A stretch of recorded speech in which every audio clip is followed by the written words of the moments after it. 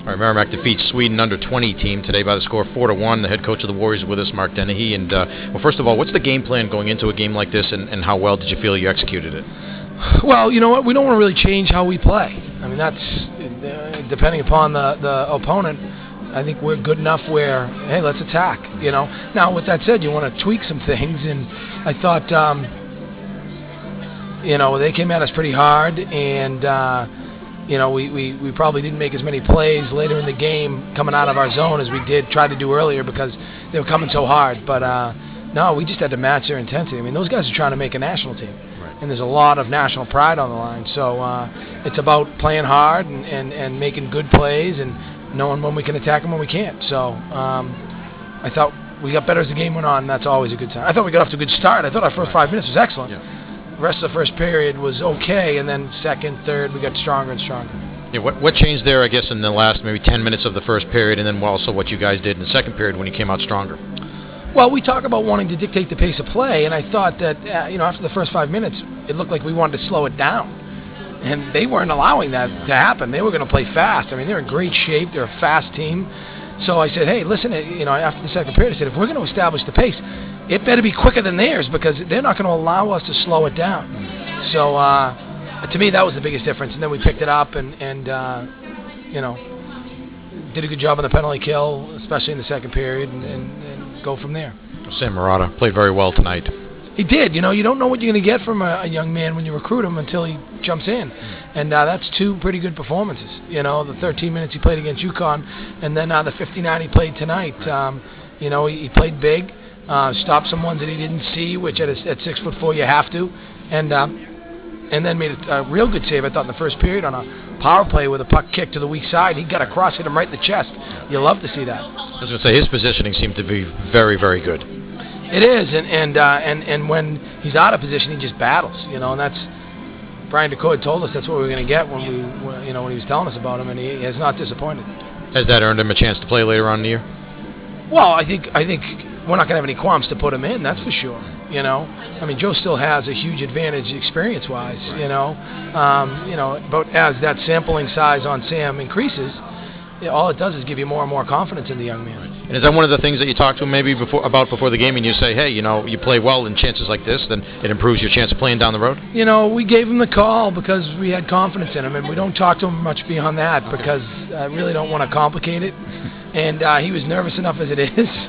You know, so you just let him go and see what happens. You got a chance to get Nick Drew in there, too, for the final minute. You know what? I'm not able to reward everybody in our locker room the same way. I can't. It's, you know, there's only so much ice to go around. So many power play players, so many penalty kills. So when you have a chance to give a guy, even if it's just a minute, he's worked as hard as everybody else in our program, and he does not get rewarded as much. So, you know, you saw our guys up and active, and then, of course, we take 2 penalties to make it even harder on him. But very happy for Nick. He deserves it. You know, maybe one of the things that tells you a lot about it is talking with Mike Collins before. Of course, he had the 2 goals tonight. I asked him about the goals. He talked about them. The thing he got the biggest smile on his face about was when I brought up Nick Drew getting in. Yeah, no, our guys love Nick, and we've got a really good our team really gets along. We really like each other and respect each other, and they know how hard he works, and they know how little reward he gets for it. So I'm glad to hear you say that about Mike. That doesn't surprise me. He's a pretty selfless kid. Second period, 5-on-3s. If anything, maybe you had a lot of 5-on-3 time in the game and probably weren't able to do quite what you wanted to do with it. No, I thought we did. I thought we got some pretty good looks. You know, at the end of the day, you got to beat the goaltender, and I think he's a pretty good there's probably a couple he would have wanted back tonight, but we got plenty of looks. You know, we got plenty of looks. It's. Did you feel that? I mean, the shots. It seemed like you weren't getting the number of shots maybe that you would like to get. On a 5-on-3, you can be a little more selective. You know, if anything, we've got a couple plays we want to run. Once we realized that we couldn't run one of the plays, we ran the second one, and then we got possession again, and instead of running it again, we tried something else, and I would like to have seen us stick with it again, but that's just discipline. A defensive play, I would think you had to like the play. I thought, and especially in front of Marotta. I don't know if it's because of the fact that you've got a different guy in there, and maybe the guys are going to pay a little more attention to play better in front of him. But either way, traffic in front of him was limited. They did a good job clearing out in front. Not a lot of shots from right in front of him. We work on that a lot, and it doesn't matter who's in net. It's a matter of doing your job, you know. And we're going to expect Sam to do his job, and then in turn do ours. So I thought we did a good job in front of the net. You know, I thought as the game went on, they missed the net more than they did in the first. In the first period, they got a lot of pucks on net, but I think that was just us playing better as well. So no, it was a good day. Well, now that you've had a chance to have this rare midweek game, a Tuesday at noon game, is it something that you might like to do again sometime? Maybe once a year. You know, maybe once a year.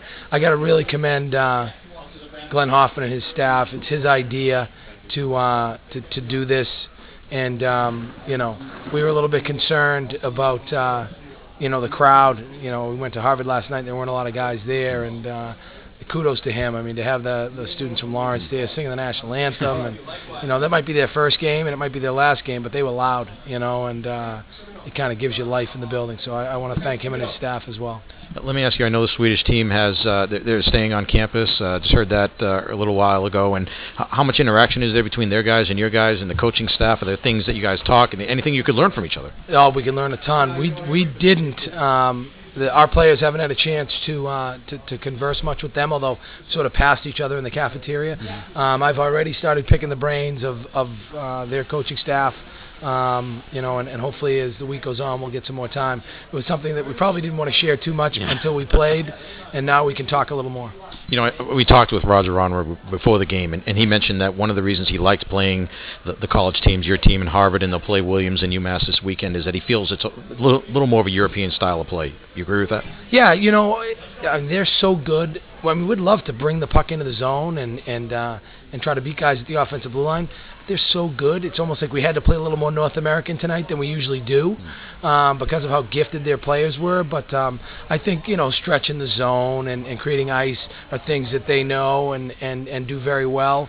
I thought our play in the middle of the rink somewhat mirrored theirs in terms of taking away options and forcing teams to put the puck behind them. But yeah, you know, I saw the game at Harvard, and it was somewhat of a European flavor, and at times tonight. But today was pretty physical as well, you know, and you know, the Swedes so skilled, yet it's that balance. I mean, you think of Peter Forsberg. Right. He was an all-around player. Right. He could beat you with his stick. He could beat you with his body. He could beat you with his feet. And that was kind of the game tonight.